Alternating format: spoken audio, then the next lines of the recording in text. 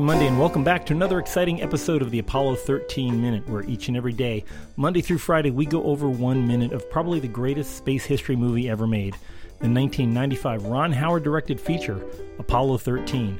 I'm one of your hosts, Jim O'Kane of TVDads.com.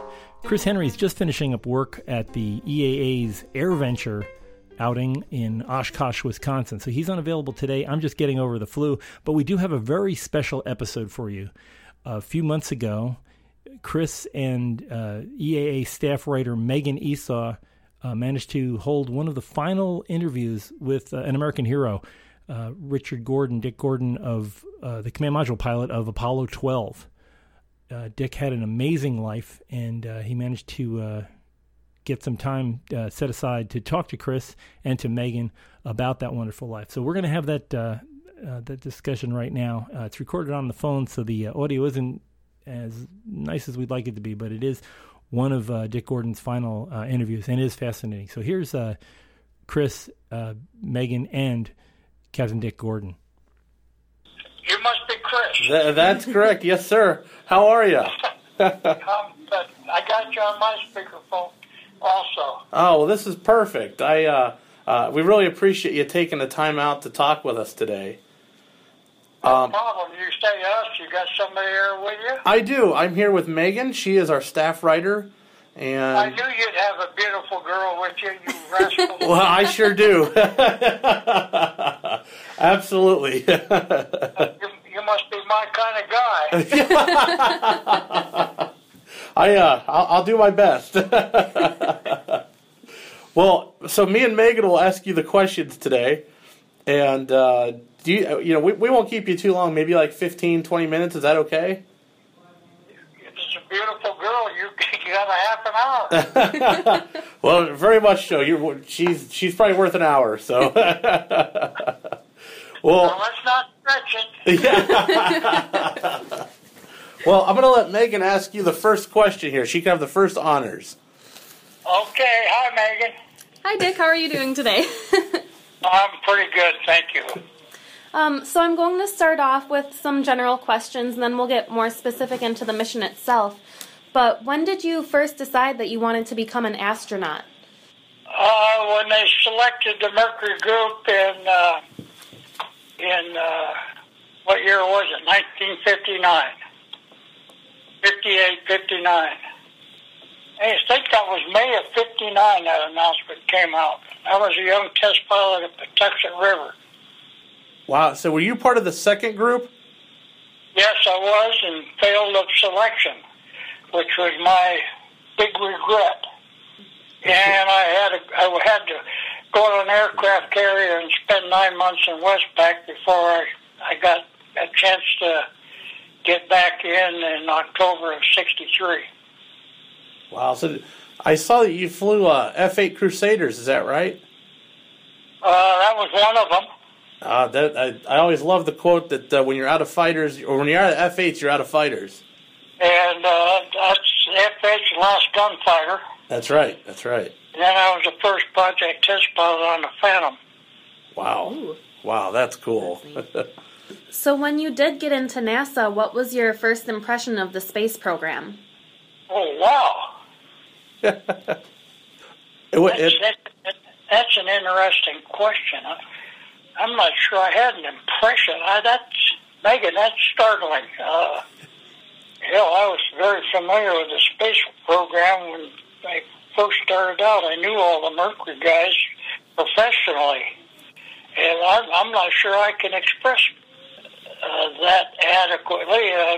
My impression of it was it was a thing to do in the next step in my profession, I guess. I'm not sure that's an adequate answer. No, that's okay. Moving on to the mission, was Apollo 12 as much fun as I've heard it was? Yeah, but you skipped Gemini 11. Oh, we can ask, Yeah, we can talk about that too. Because you flew Gemini 11 with Frank. To your question about 12, the answer was yes. Pete Conrad. Oh, Pete Conrad, that's right, Conrad. And what was he like as a commander? Well, he was a good friend. We were shipmates on USS Ranger before either one of us got in the programmer in the same squadron together. So he was a long-time friend, and they accused us of being like an old married couple. We could communicate without speaking. And it seems like he had a pretty good sense of humor. Is that right? Yes, he did. He was a lot of fun. We talked to Al Bean, and Al Bean told us that Pete said that if you can't be good, be colorful. Well, he was both. So tell us a little bit about Gemini. What was that like flying in the Gemini spacecraft?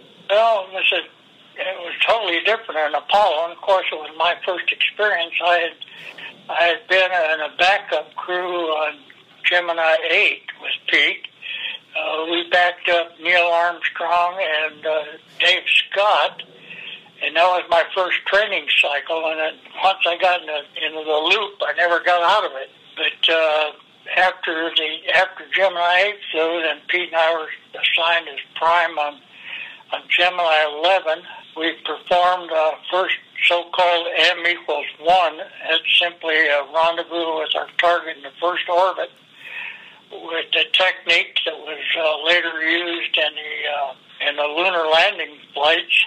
It had 2 periods of EVA. The first one was agony, not very successful. And let's see, we used the Agena rocket that we had rendezvoused and docked with to propel us to about 850 miles apogee. And it's the highest Earth orbit flight.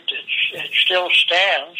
It was a great view of the Earth. We were at 850 miles over Australia. We stayed in that orbit for 2 revolutions, and then we had to come back down because we were just nipping into the Van Allen radiation belt. So we could only stay there for 2 orbits, and then we came back to our normal 160 miles orbit. And let's see, what else did we do? We had a tethered exercise with the Agena. We made the first automatic reentry, and that was 3 days worth of activity. That was it. So what were your EVAs like? Yeah, how was that experience? Yeah, how did that feel to be outside the spacecraft? Oh, the view is pretty awesome. That's for sure. Get outside the spacecraft, but we didn't know what the hell we were doing in EVA at that time. It was a learning experience. It wasn't very successful. We were out there, I guess you might say, floundering around with no handholds, no way to do useful work, and that was one of the real problems that I had with that first EVA. It was trying to, I'll explain it this way. Can you tie your shoelace with one hand? No. Well, that was the task. I had to use one hand to keep myself in position without any restraint system, and I required both hands to attach the tether to the Agena, from the Agena to the Gemini spacecraft. So it was very frustrating. I had to cut it short because I simply ran out of gas, energy, if you will, and it was a pretty painful experience. From our failures, I guess the lesson is we learn from those, and we later on in the subsequent EVA missions and into today, we learned that we have to have restraint systems of some kind. That was our learning experience with Gemini. The second EVA was pretty simple. It was just a stand-up EVA where we had an exercise of photographic exercise of looking for black holes. And, of course, the experiments were to be done at nighttime with the Ultra-V camera. And during the daylight passes, both Pete and I fell asleep. So do you feel that everything you were doing on Gemini was a build-up in lessons for Apollo? Is that how that sort of worked? Chris, if we hadn't had Gemini, we'd have never been able to pull off Apollo. Everything we needed to learn for Apollo, we did in Gemini. Long-duration flights, rendezvous, docking, rendezvous in the first orbit. Everything we used in Apollo, we learned to do in Gemini. And without that program, we'd have never we'd never accomplished the lunar landing in the 1960s. So looking back, I would assume that you're pretty proud of your involvement with Gemini as well. Yeah, that was a totally different kind of experience, different tasks. It was hurry up and get things done kind of thing, because we were launching every 2 months. Not really learning from the previous flights because we were so intent upon our own that we didn't communicate very well with each other, because Gene Cernan had a bunch of trouble in his EVA on Gemini 9. And from that we should have learned, but it wasn't until 11 after that we started using restraint systems. So it was a learning experience. Now, moving into Apollo, obviously the spacecraft are different. Was the Apollo command module a lot more comfortable over the Gemini? Oh yeah, in the Gemini we couldn't move out of the seats. We were stuck in it, unless you were fortunate enough to do an EVA. But, wow. You were in the seats elbow to elbow, and you couldn't get out of them. Of course, in Apollo, we could get out of the couches and move around in the spacecraft, lower equipment bay, under the couches. So we had lots of room, relatively speaking. If you want to get to know somebody real well. Oh, I'm sure. Yeah. On your Apollo 12 mission, when Pete and Al went down into the LEM, how did you feel knowing that you were going to be by yourself? Oh, lonely. I always tell people that if you had known Pete and Al, you'd have been damn glad to be alone for a while. One of the questions I had was, did you guys actually listen to music up there? Did you have something to listen to? Oh yeah, we recorded music, little tape recorders of our own liking, and then we had our little tape recorders with recorded music on. I had recorded a young group that was playing at the Ramada, so-called Ramada Inn at the time, and their name was quite something. Don't ask me to spell it, but I'll say it. Frothing Slosh Randango. Wow. You spell it. But anyway, I just liked their music. They were a little group of two guys and a gal that played at night at the Ramada Inn, and I'd go in and listen to them. And I asked them if I could record some, so I took it on a flight. Pete was a hillbilly fan. I call them hillbillies. He was a big fan of Western music, which I enjoyed as well. And I forgot what Al took. We wouldn't let him play it anyway. Well, can you also tell us about the liftoff with the lightning strike? Well, something we hadn't trained for. And big surprise. It was kind of nasty weather. It was raining, but all the reports were that there was no potential lightning in the area, so they decided to go ahead and launch. There have been two launches at the Cape that experienced a lightning strike. One of them was an Atlas that ended up in pieces on the beach, and the other one was Apollo 12. Wow. So it was a surprise.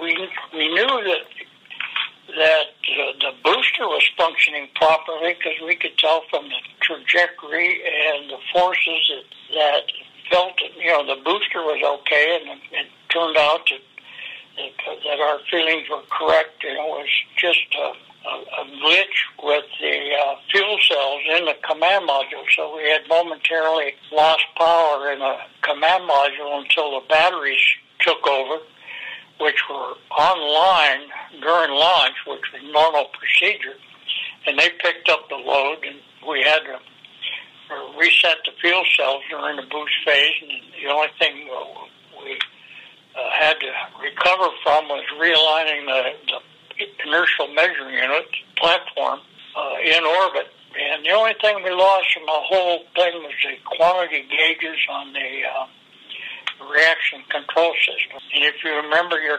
chemistry, with Boyle's law is correct, PV equals RT, and the ground could tell from the pressure, temperatures, what kind of quantities we had left. So we didn't really lose anything. And what we were concerned about, they weren't going to let us go.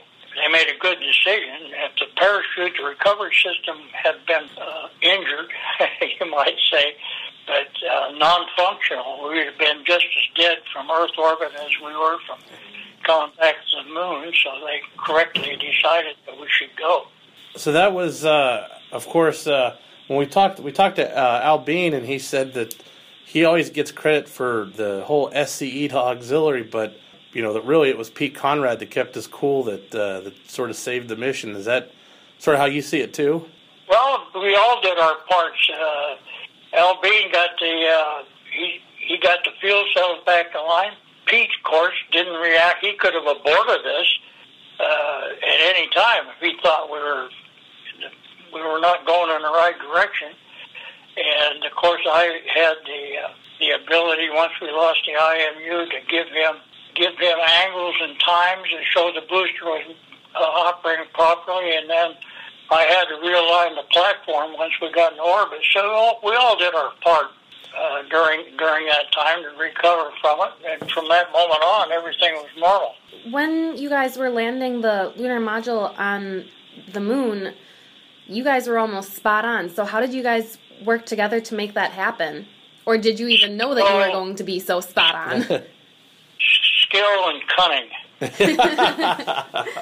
Well, we knew it was an improvement in navigational techniques. We had known that Neil didn't land where he was supposed to, and they added a system into the navigation system that they used Doppler to tie in the spacecraft's lunar module position with the Earth from navigational landmarks from the command module. That's kind of complicated, but they improved the navigational techniques, so we knew where we were and what we were doing. So it was, but it was the first flight that had precision landing. That was basically how it was known. Precision landing. The techniques that we developed on Apollo 12 were those that were used in following flights, and it was really a requirement because they landed, Hadley Rill on 15, Taurus Littrow on 17. So we landed in some very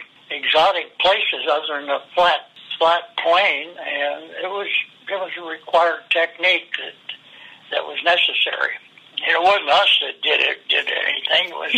It was a combination of the ground and the ability to find out where the landing site was in relationship to the command module, which was that knowledge was transferred to the ground, and it's a whole combination of things. But it was a so-called first precision landing, and those techniques were utilized in the rest of the program.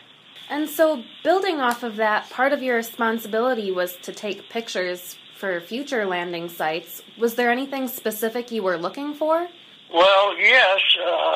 Basically, a lot of targets of opportunity throughout the flight, but specifically, Apollo 13 was scheduled to land on an area called Faumaro, F-R-A-U-M-A-U-R-O. That helped? And we flew right over it, so we took pictures of the landing site for the next flight, which was 13, and those pictures were used to develop the landing site models for Apollo 14. And just out of curiosity, how reactive was the command module to fly? What was it like compared to flying something like a fighter?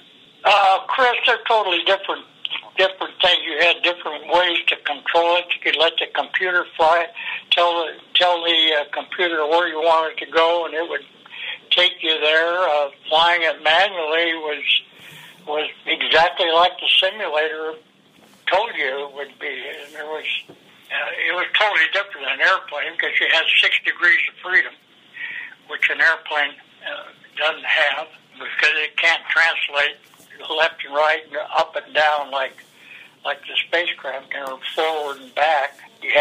An airplane has 3 degrees of pitch, roll, and yaw, but it's a very stable machine because the automatic system keeps it that way. So, I mean, we know how important the Apollo program was, but just in your own words, what can you say about its significance? Well, it's quite an achievement. It hasn't been done since 1972. That's true. Absolutely. It was during the Cold War, which most young people don't even know what the hell that was.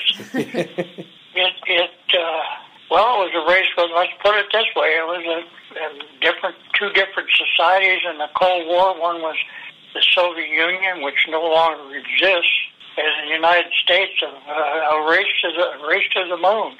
And it was very significant in the 1960s that we won. Think if it had been the other way around. Yeah. Mm-hmm. Well, looking back on it, is it something that stands out? I mean, obviously, that you're proud to have been part of? Oh, sure, Chris. That goes without saying, but it's just one event in your lifetime, and I'd like to think there are other significant things in a person's life. Don't ask me what they are, because I probably couldn't tell you.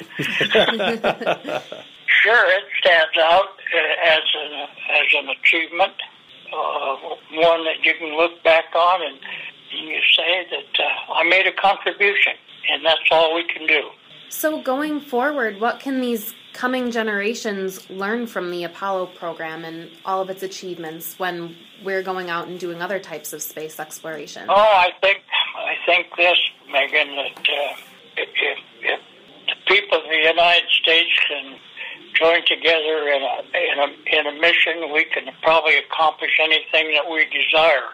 We have a fractured community these days, it seems, politically.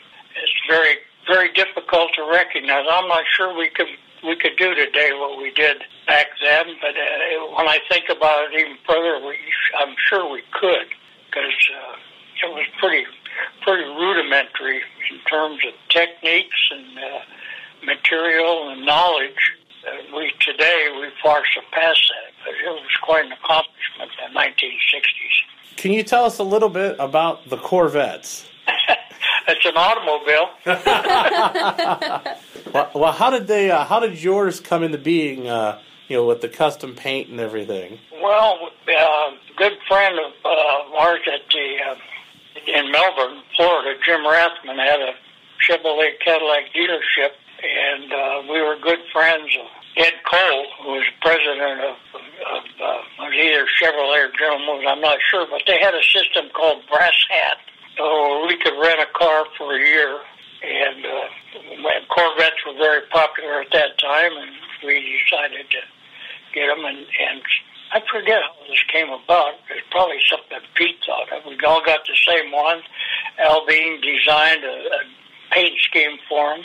They were all gold Corvettes with Bean designed black trim on the back fender. They were all the same, except right on the side we had our positions in letters on it, like CDR for commander, LMP for command module pilot, LMP for moon monitor pilot, who were very well known around the Cape at that time. So tell us about what it means to come to Oshkosh this year and see everyone again.